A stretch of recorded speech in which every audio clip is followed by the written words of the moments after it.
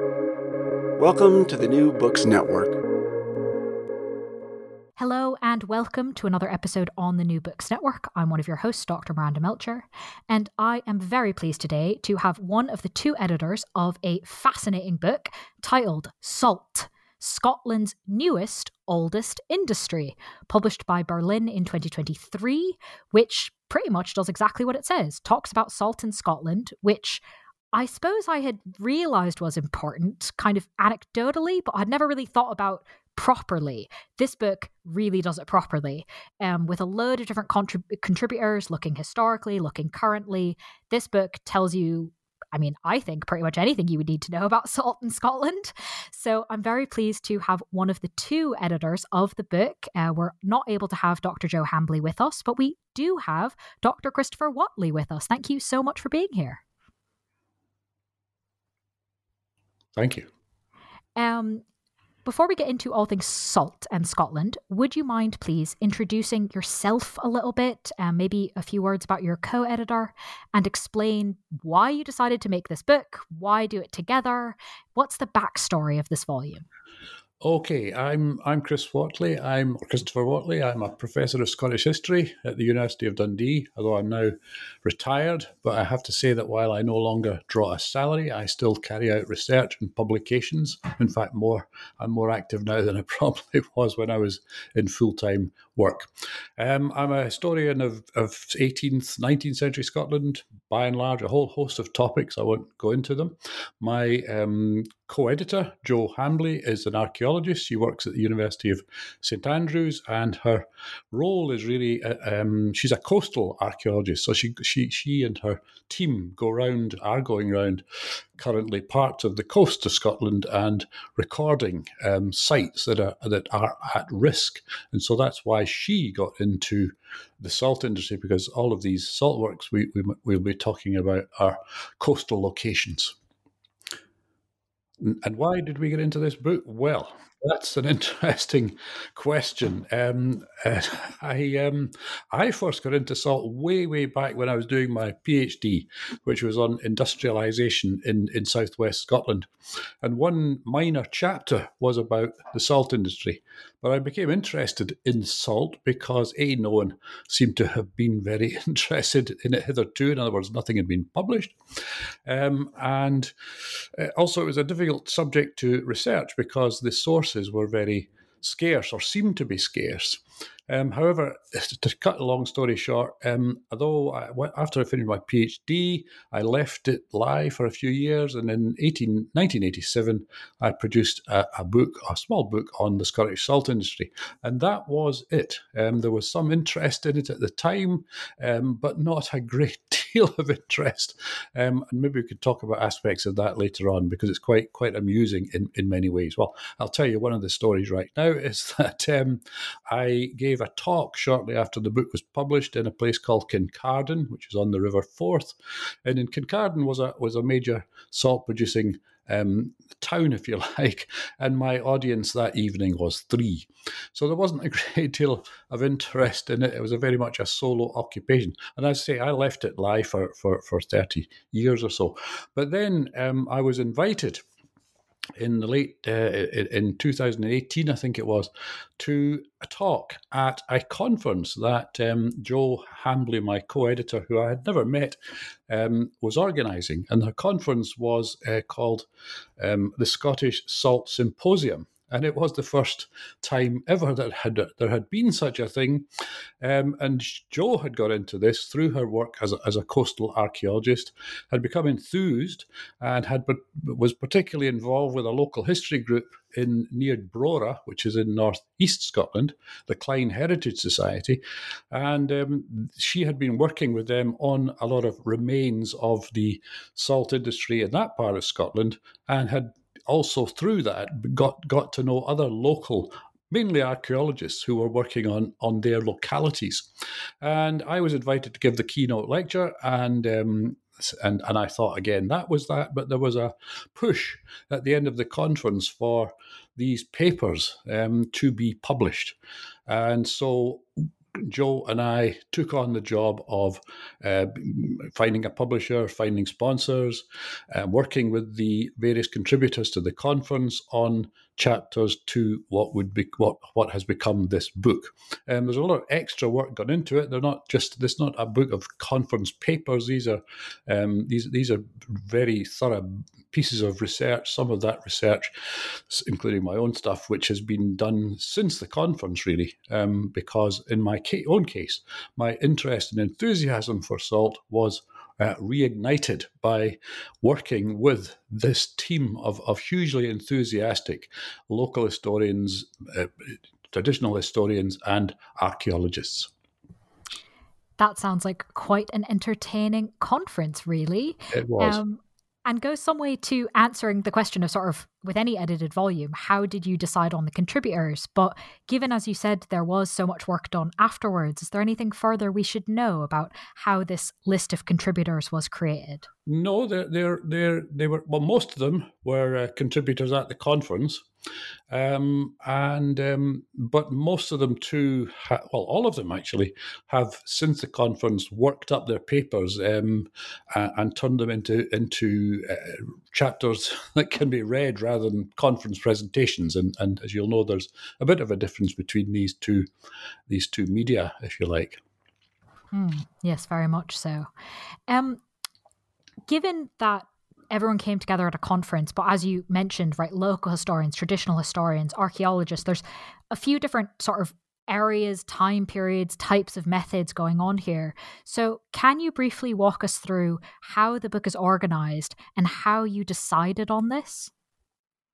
Yeah, the book is, well, the book takes us from the first written evidence we have of salt making in Scotland from the 11th century until really today, because we bring the story right up to date by having some chapters written by modern day or current producers of salt in Scotland. The book is organised in various three sections. The first is the overview sections, if you like. That's the story of salt over time. And including the archaeology of salt over time. And then we look at various regional aspects of the industry, because salt, while most salt in Scotland, it's always sea salt or salt manufactured from basically evaporating or boiling seawater. Most of the pans, because I don't know if you want me at some stage to explain how this stuff is made, but anyway, most of the industry was based around the Firth of Forth, but there's many other localities in Scotland where salt was made historically. And so we had a lot of local studies from down in the southwest of Scotland, down in Galloway, up the Clyde coast, although we didn't have as much coverage as that as we'd have liked. We had a lot of coverage on the Forth or the Forth estuary, and particularly Fife, and then going up as far north as Brora. We don't have a chapter on Orkney, but there was salt made in Orkney. So and so we have the national and the long run. We have the regional aspects of it, and then we have some case studies from of aspects of the industry. So, for example, there's a man from Cambridge, Professor John Blair, who is not a historian of Scotland. He's not a historian of, certainly not an economic and social historian or an archaeologist, but it so happened that he was working on an ancestor of his who happened to have been a salt worker in the 18th century, and so that's up in Portsoy, which again is in north east of Scotland, and he wrote a wonderful piece, which is basically his own enthusiasm for a family member or an ancestor, but turned into a serious study of how his ancestor ended up in Portsoy making salt. Does that help? Is that Yeah, no, that gives us a great overview. And I am, in fact, about to ask you how salt is made as a way of helping us sort of start at the beginning chronologically. So, can you walk us through when and where did salt making start in Scotland? And as well, when we say salt making at this early period, what do we mean? Well, basically salt in Scotland, it's not made by using the sun to evaporate it, as it might be in the Mediterranean or Biscay, but it's made by boiling seawater or heating seawater, usually in earlier times in lead pans. Relatively small, things the size of, say, a bath, and later and over time that turns into iron pans, which are larger, perhaps 18 feet long by 9 feet broad, by about 18 inches deep. So it's the salt water is taken into these pans, whatever size they are, and it is heated by peat, wood, and latterly coal. So in the 11th, 12th, 13th centuries, 14th centuries, a lot of wood was used, but there was a lot more wood in Scotland then. Peat has been used in some places, although salt making is such an energy hungry process, really, that you need vast quantities of peat in order to keep a salt pan going. I should explain that while there are variations over time and there are variations between region, for most of the period of the best period or greatest period of Scottish salt production, which is really from the 16th century through to the 19th century, most of the salt was heated in the iron pans I've talked about, and these were what happens is salt water is taken. Is preserved in reservoirs, in rock pools, really, on the seashore. It is then pumped, lifted perhaps in buckets, but later pumped high up into the salt houses, if you like, the salt pan houses, which are always on the seashore or near to the seashore. And then that water, over a period of 24 hours, because it takes a long time to make a pan of salt, it's then fed from the water which has been in the reservoir and then pumped into the pans. It then flows into the salt pans that I've described themselves, and it is slowly boiled or evaporated over a period, really 24 hours. So salt making is a long, tedious process. You cannot boil. Well, if you do boil seawater rapidly, it simply liquefies very soon thereafter. And so in order to make the sort of crystals you need, the process has to be carried out slowly. Now, there are that's how most Scottish salt was made, but in earlier times, as I say, the pans were smaller. There was a process called sleeching, whereby salt water is drawn up with sand in some parts of the country, particularly in the southwest, and there's a natural process there whereby over a period of hours or days, salt is extracted from sandy seawater. It's not a clean process, but salt making, however it was made, is not a clean process until modern times. But I'll talk about that later on. But because the seawater obviously has impurities in it, seaweed, fish, sand, other things you don't want in your salt, and that has to be cleared out of the water as it is being evaporated very slowly, as I say, in these pan houses. And the process of evaporation, as I say, is slow. But in order to remove these impurities, bull's blood, egg yolks, and other if you like other products are poured onto the top of the boiling water, and then these impurities, if you like, congeal around about these things like egg yolks, if you like, and then drawn off. But there's still there's still impurities in the salt that's produced. So actually, we'll get onto this later, I'm sure. Actually, most users of salt in Scotland would have preferred to use bay salt, that is the imported salt, which is made by natural evaporation from Spain, France, and so on. But for political reasons, that didn't happen. And so the salt that was used in Scotland was not the purest of salts. Although I have to say that modern day producers of salt in Scotland use a kind of similar method, but it's very, very clean. Well, I don't know if that makes sense to you. It does, yeah, no, and I think, as you said, we will get to the modern things eventually, just to make sure we're clear, kind of when exactly are we sort of talking about these processes? Well, in the let's say from the 11th, 12th century, salt has probably been made in Scotland for longer than 1,000 years, but it's just that we don't have any written records until really the 11th, 12th centuries when you begin to see records, mainly royal records actually, because the salt industry was enormously it was a high status occupation at the time. So you had the king's salt master, if you like. But I'm straying off the point. The point is that salt was. We have records of salt being made from about the 11th, 12th centuries. We have them going back to the 11th and 12th centuries. And my colleague Richard Oram, who co-wrote one of the chapters with me, pointed out, or his argument is that most of this salt in those times was made probably using the lead pans I've talked about, but using wood as the fuel.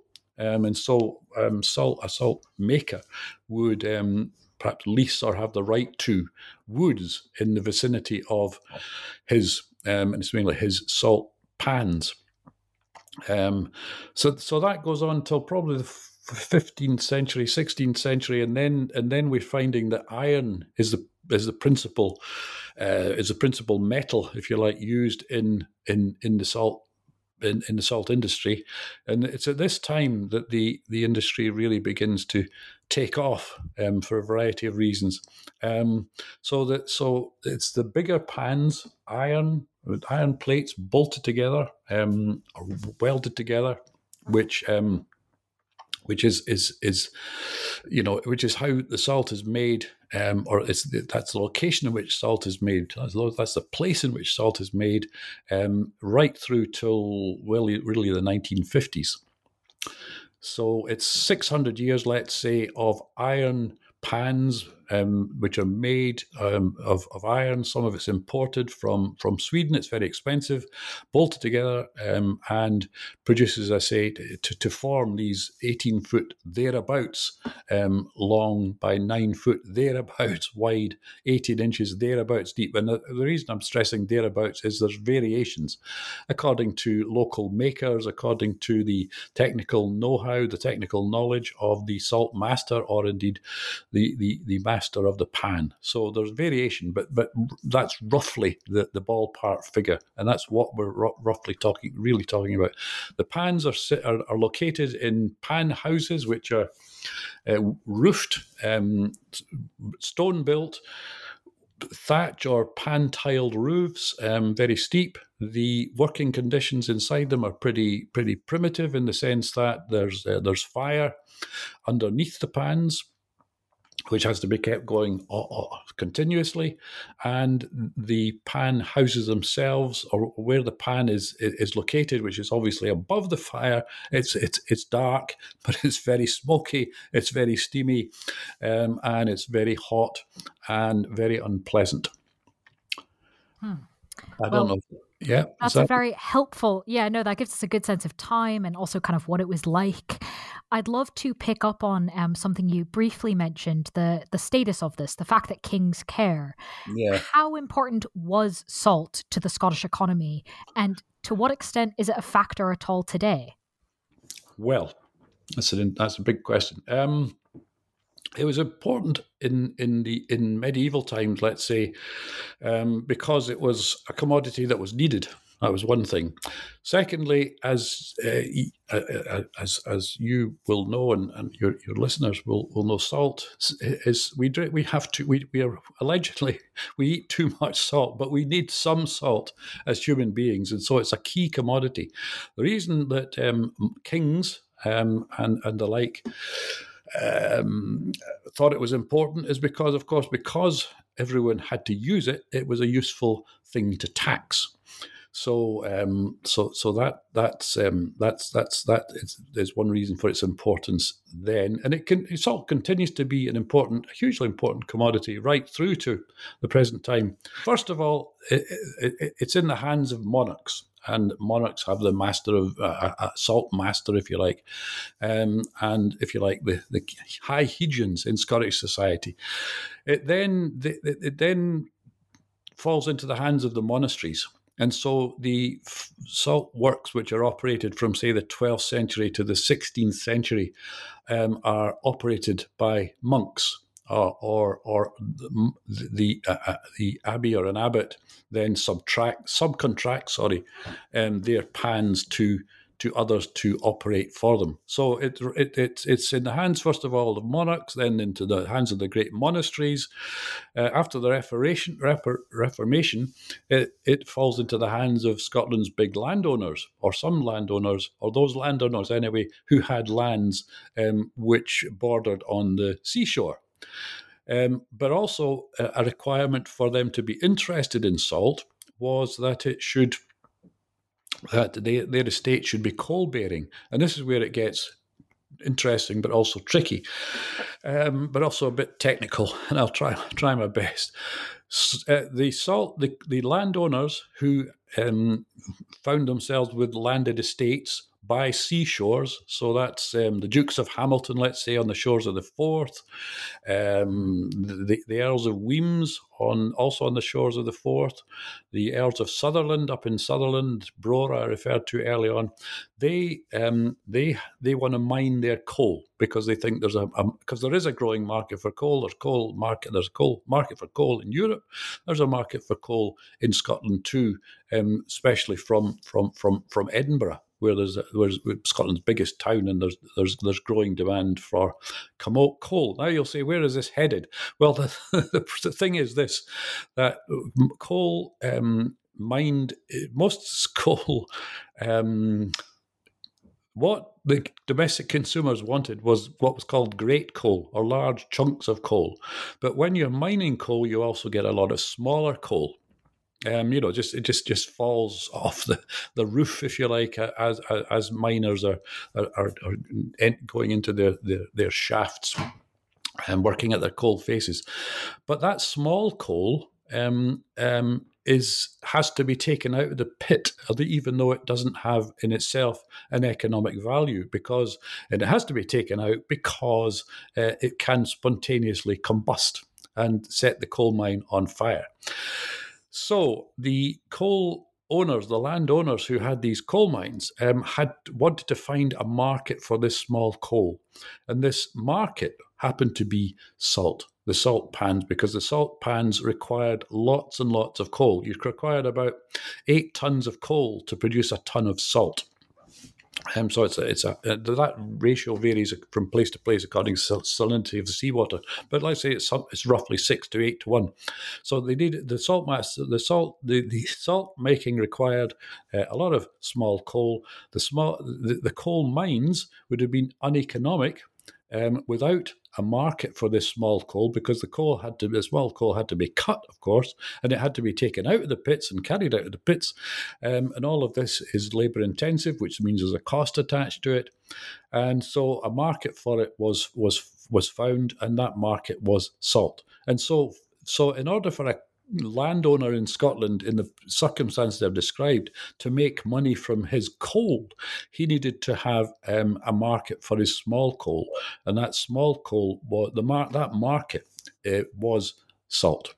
So landowners very much wanted to protect and see the growth of the salt industry in Scotland, and is this making sense? It's very difficult for me to Yeah, I mean, it's a complicated process, right? Yeah, But this is helping build up the answer of yeah, why is this such a big deal? yeah. Good, good. So the landowners then needed to protect their market for salt. Now, I've said to you, most Scots would have preferred to import this what was called bay salt from the Bay of Biscay, and that happened for a lot. That happened for long periods of time. However, that supply of bay salt from the Bay of Biscay and that region, the supply of that salt could be interrupted by European war, especially war involving Spain and indeed the Low Countries. So when the supply of salt, when the Dutch or when during European conflict and supplies of bay salt were restricted, in the north of Europe, which included Scotland, of course, the saltmasters had a rather good time because, of course, they could fill the gap, if you like, which was left by the absence of bay salt. However, from around the middle of the 17th century, when the supply of bay salt could have been restored, the Scottish landowners petitioned the Scottish Parliament, of which they were significant members, if you like. They worked through the Scottish Parliament to impose a tax on imported bay salt. And this tax was imposed in order to protect the Scottish salt industry, to protect, to provide for them a secure market, because without that market, as I say, their coal reserves would have been they wouldn't have been profitable. They wouldn't have been economic. That changed, of course, with industrialisation, but this is before industrialisation. So the landowners of Scotland who had access to coal and access to seawater and who could make salt petitioned or worked through the Scottish Parliament to establish a tax on imported salt which protected the Scottish salt industry. And that tax was put on roughly in 1660, and it remained on until about 1825. So the Scottish salt industry, through its golden age, because this is when most salt was produced, was a protected industry. And that takes us into politics and the fascinating issue of the salt industry and the union of Scotland and England. Because one of the things that first question you asked me was when did I get interested in salt? And one of perhaps the thing that made me most interested in it way back was that I'd begun to understand when I was looking at the making of the union between Scotland and England, how much the issue of salt arose as a political issue. And in fact, Daniel Defoe, who was an English spy in Edinburgh as the articles of union between Scotland and England were being debated in late 1706, argued that this would be the grand affair. That is the question of how salt would be taxed after the union. And to cut a long story short, the Scottish coal masters and salt masters, often the same thing, were hugely anxious at the time of these negotiations to ensure that the protection of the Scottish salt industry against bay salt imports would continue.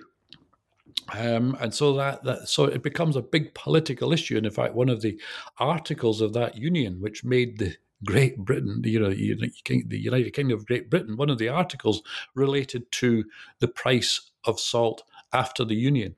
Furthermore, because salt was so essential in the domestic economy and to ordinary consumers, if you like, to ordinary people in Scotland, there was also a campaign to ensure that the tax on salt, which would be imposed after the union, because in England there was a salt tax, that the Scottish salt tax would be charged at a lower level, because otherwise the fear was that ordinary Scots wouldn't be able to buy Scottish salt and would have to face the prospect of eating porridge and similar oat-based products, which formed the bulk of the Scots' diet at the time, without salt. And can you imagine eating porridge every day of your life, more than once, without any kind of seasoning at all? It would have Would been not enjoy that. a grim prospect. And of Yes. course, salt was also used to preserve, cheese and meat and fish and so forth. So it's an essential commodity, which would have been could have been taxed at a high level, and that would have caused huge social problems in Scotland. And indeed, whenever there had been the threat of a high salt tax in late 17th century Scotland, riots did occur. So, given the picture you've just painted for us, it seems inconceivable that salt would not be a large part of the economy today. I mean, just the number of things that are all kind of bound up together seems like it would be inevitable. And yet salt making is not a huge part of Scotland's economy today. No. When, how, and why did that stop? Well, the things changed in the 1670s, really, when rock salt was discovered in England, in Cheshire, and that is rock salt and salt from brine springs, which is the Nantwitches and the Droitwitches and that part of England. That salt is much more concentrated. That saline solution, if you like, is much more concentrated than seawater. And so it requires much less in the way of fuel to turn, say, brine springs or water from brine springs into consumable salt.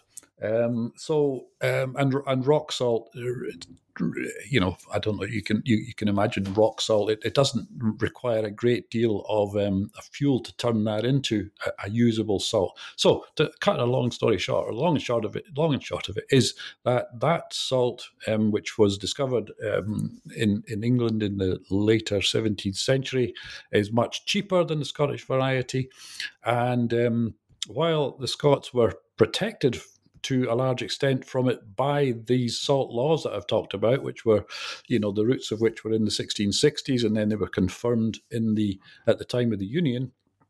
While the Scottish salt was protected, in 1825, the salt duties are removed, and Scottish salt is no longer protected. And when it's no longer protected, it is no longer able to compete with English rock and brine salt. And so, since the industry did survive that blow, if you like, but on a much lower scale and in a very different fashion. So basically, from the early 19th century, Scotland's salt needs were by and large provided for by salt imported from England, which is far cheaper and indeed, in many respects, is superior. So, since it's from the early 19th century, the Scottish salt market, or the market for Scottish salt, has been part of a UK salt distribution marketing operation, if you like. That is that the Scots have no particular advantage, or certainly didn't have an advantage, or much of an advantage after 1825, although some salt in Scotland continued to be made, and it was made for particular purposes, largely for industrial purposes, but it was made in part by importing rock salt from England, and then processing it, if you like, or mixing it with seawater salt, or seawater, the salt as was made traditionally in Scotland, and it carries on right through to the 1950s, really. But it's an industrial salt, or a salt used for particular purposes, like roads and so forth, where it is mixed with, as I say, rock salt from England. But it's a very much smaller industry after the early 19th century. No, that's really interesting. One of the things that I find so fascinating about this history that your contributors all talk about in the book and you're discussing here, is just how long some of the timescales are, right? These techniques are consistent across such a long period of time. The record goes back so far. It's happening so much kind of all over the different coasts. You've sort of hinted at, I think, some of the challenges that salt-making businesses faced at different points. I mean, the one that really sticks in my mind is the picture you paint of what it would have been like inside the sheds, which doesn't sound particularly pleasant. But given kind of how many other things in the world change over this period, if we're really going right back to the 11th century up to, say, the 19th, what were some of the big challenges that these businesses faced? And to what extent was it sort of perennially the same challenge versus new ones over time? Mm-hmm. That's a good question. What's interesting in a way is that the salt making techniques don't change greatly over time. You know, you needed your pans, and you needed fuel, and you needed patience. but but there are within, or if I unpack that a bit, there are changes. The pans become larger. The way in which the firing takes place changes, in the sense that initially, and let's say in the 16th, 17th century, you would have sole pans, or where the fire is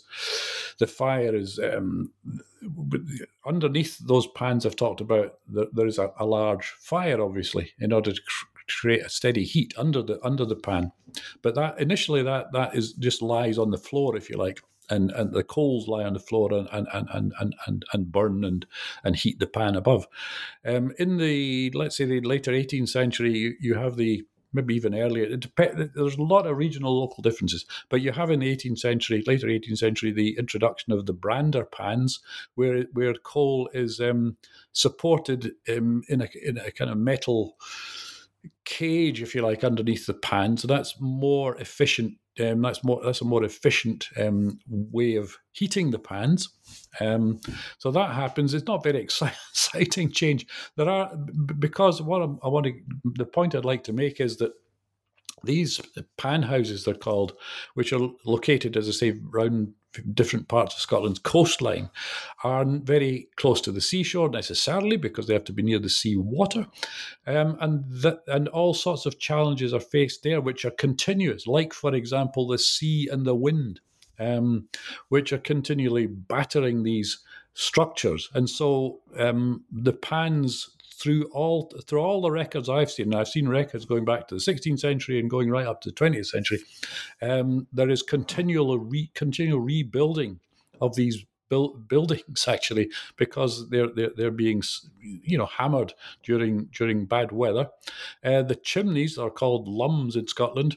The lums are being used more or less continuously, as you can imagine, because the process being a 24-hour process, and the chimneys are continually having to be rebuilt. And so these pan houses are the centre of little industrial conglomerations, if you like, because you need all these various tradesmen, builders, masons, and others who work on the pans, continuously refurbishing, if you like, the buildings and the pans themselves, because the pans themselves are continually being heated, because the heat is not regular. It's very hard to create was it harder in olden times anyway, to create a constant heat underneath that large pan. The pans are damaged, they overheat. If the salt worker doesn't do his job properly, the pans can burn, and that's not a lot of fun, because it's not fun for the owner anyway, because this is very expensive metal.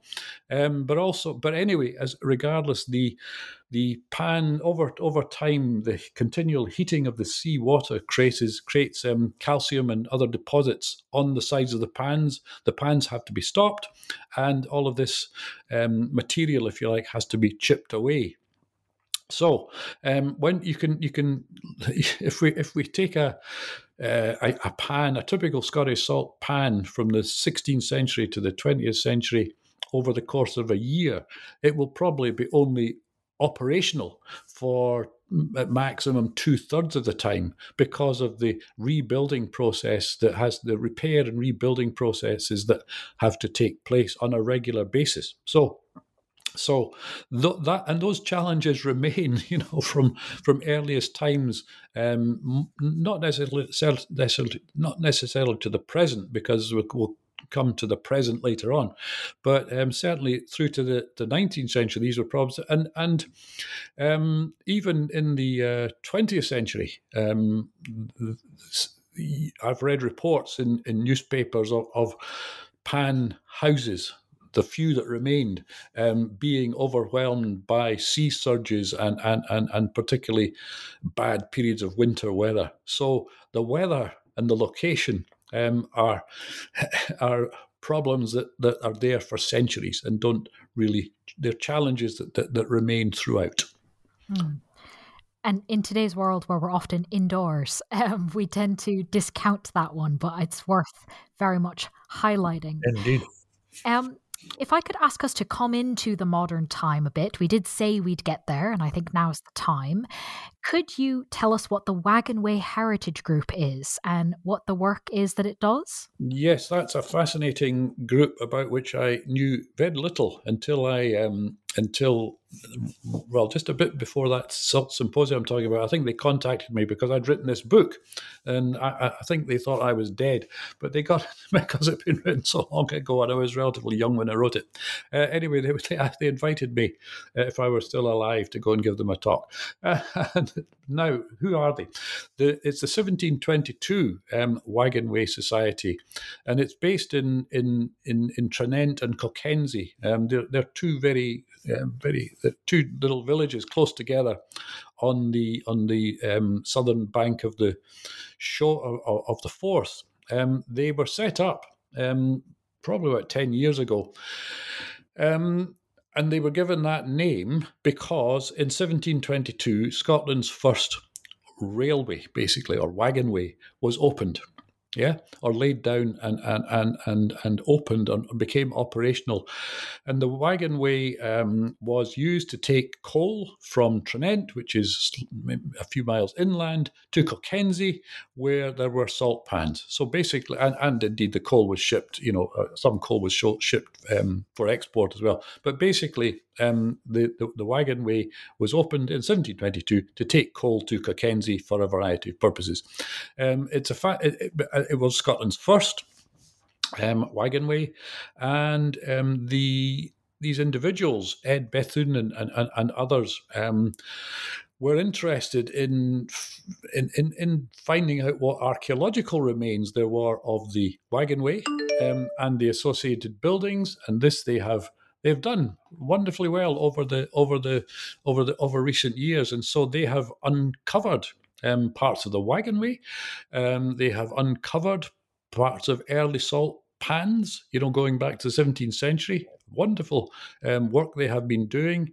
They're discovering two other aspects of old industrial Cockenzie, if you like, which is now there's few signs of industry now. But in the 16th, 17th, 18th, and even into the 19th centuries, it was a little industrial cluster, if you like, with glassworks and pottery and saltworks and shipping. So the 1722 Wagonway Society is a remarkably active and successful local group, which I, take my hat off to, because they've done some. None of them, I think, are very. I don't think any of them are trained historians, but if they are, I've done them a disservice. But certainly, they are by and large local people who are committed to their community, its history and heritage, and they've put it on the map, so to speak, because they've constructed a little museum there where you can see remains of glassworks and pottery and some salt work, and indeed, most important of all, this wagonway. Brilliant. Thank you for highlighting their work to us. If we go then from the past to linking the past and the present, if we think firmly in the present, what does salt making look like today? Size, industry, methods used. You talked about cleaner salt. Yes, what are we talking about here? All of that. Well, here's another plug for the book. The opening, the introduction, which I kind of wrote, describes a walk of mine along a loch on the island of Skye, which is in the northwest of Scotland. And it's a trackway near the town called Uig, where the ferries leave for the Outer Isles. And you walk along this road, not expecting to find much. You see an old castle in the distance, but there on the right-hand side, if we're walking south, you see 4 polytunnels by the seashore.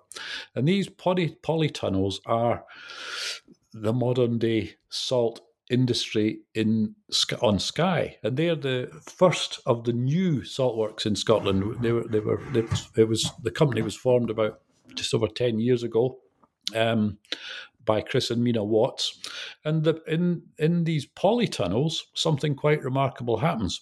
That is, salt is made without coal, without peat, without wood. It's made by evaporation.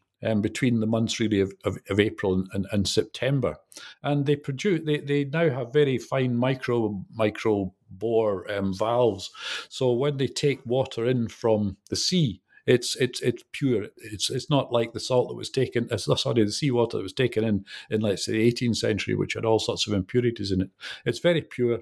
The salt naturally evaporates on the floors of these polytunnels, which become enormously hot, but it's made in that natural fashion, if you like, in Scotland, which is quite remarkable. And the reason it can be done now, whereas it couldn't have been done even 40 years ago, is because of the most modern polythene that allows that's strong, that's robust, that stands up to the wind, which is a constant feature of living on Skye.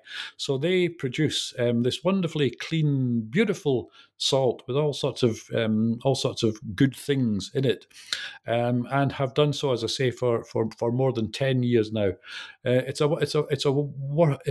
they're selling it obviously commercially. It's high end salt. It's a lot more expensive than your typical domestic salt. It's sold in delicatessens, but it's used in butter. In one of the big butter manufacturers in Scotland is using Skye salt. It's made in it's put into the most wonderful salted caramel ice cream, which is made by another maker up here.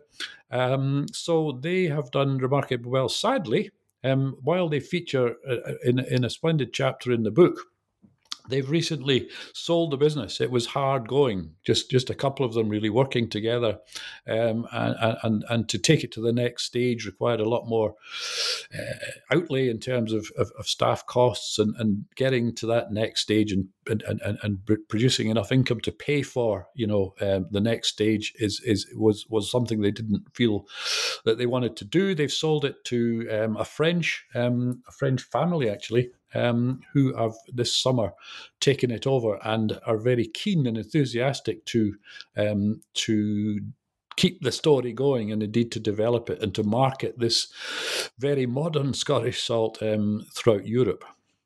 That's one of the current operations. The other one that's very different, and it's also features in the book, is in Ayr, where there's a something which we'd never seen in Scotland before. And so the salt there is being made with seawater, but using a blackthorn tower, which is hard to describe, but it's like a vaulting horse, if you can imagine, at a school gym. The old vaulting horses they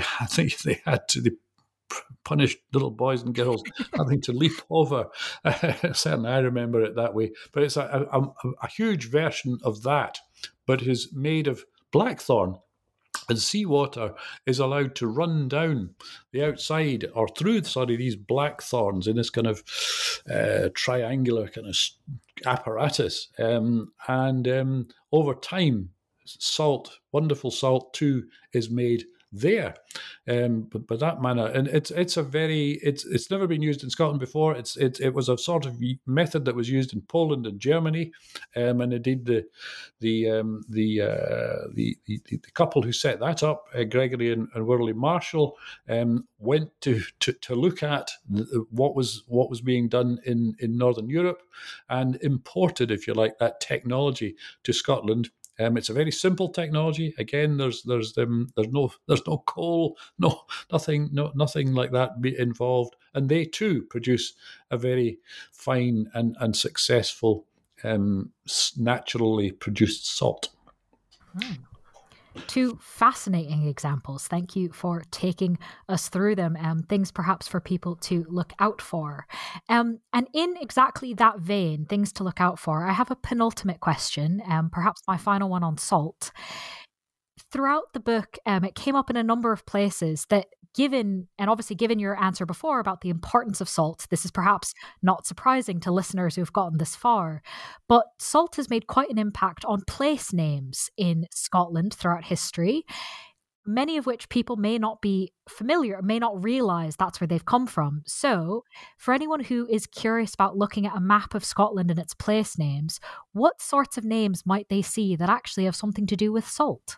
Well, the most obvious one is Salt Coats, which is in Ayrshire, and that's after salt cottages, because salt was made there for a long time. That's one of the longest lasting salt works in Scotland. You know, in a sense, you can trace it back to 13th, 14th century, I think, and it was going well into the 19th century. There's no obvious traces of it nowadays. There's places like West Pans, which is Pans, Preston Pans on the east coast, which is nearby. You'll find lots of if you look at an Ordnance Survey map, you'll find lots of salt points, salt bays, which haven't the names are not of towns as such, but of locations, if you like.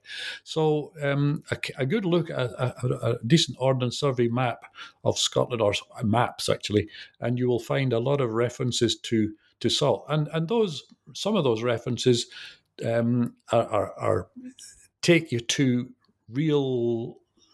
It's not real live, but some salt remains, or remains of salt. So I mentioned Brora way at the beginning, and the work of the Klein Heritage Society, and they have uncovered a lot of the foundations and low walls that are remaining of salt works there, going back to the 16th century, and then also in the 18th century and the 19th century. So there's a lot of salt working and related coal mining remains to be seen there. When we launched the book that we're talking about tonight, Joe Hambly, my co-editor, did a walking talk along part of the Ayrshire coast, past what were remains of salt works there, and down in a place called Prestwick, where there's an airport. But there, much more interesting to me, is the fact that there are two fully upstanding salt houses, which were built probably in the early 19th century. So you can actually see today traces of these salt works. Sadly, one of the best that there was, which was a salt work erected on the island of Arran, just across from Prestwick, in the early 18th century. It was there was once upon a time, and I saw this in the 1970s, a rounded gable-ended wall of a salt work that was located at a place called the Cock of Arran. It was the best upstanding remain we had of any 17th, 16th century salt work in Scotland. It was although it was a West Coast location, it was copied. It was built by East Coast salters, according to what they were used to working in. And of course, there were no upstanding remains of East Coast salt works at that in Scotland. There aren't really any left. But sadly, in a gale, that wall blew down. However, this is for your listeners underneath yourself. In the book, you will see a photograph of that wonderful wall of that salt work, which was there when I visited it way back in the 1970s. Wonderful. Thank you for sharing that with us. there's obviously so much more about salt we could talk about. The book obviously has loads more detail for anyone curious. But as my final question, which may or may not be about salt, this is obviously part of something you've been working on for quite a while, but it is now out in the world. It's gone from conference to proper book.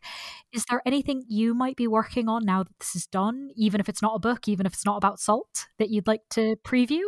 Well, I think I've had my say on salt, but others are carrying it. Particularly Joe and other archaeologists. They were doing There is more to be done. There are some wonderful collections of papers relating to the salt industry, which are presently hard to access. One is the Hamilton family of the Dukes of Hamilton. They've got some wonderful material. It's a little bit difficult to get into these days.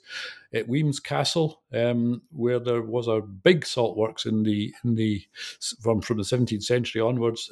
There's a great archive there. Again, it's a little bit difficult to access, but there's local studies to be done. My own work is not going to be on salt. My own current project is something related to something called Harvey's Dyke, which was a wall that was erected by a nouveau riche landlord on the banks of the River Clyde in Glasgow.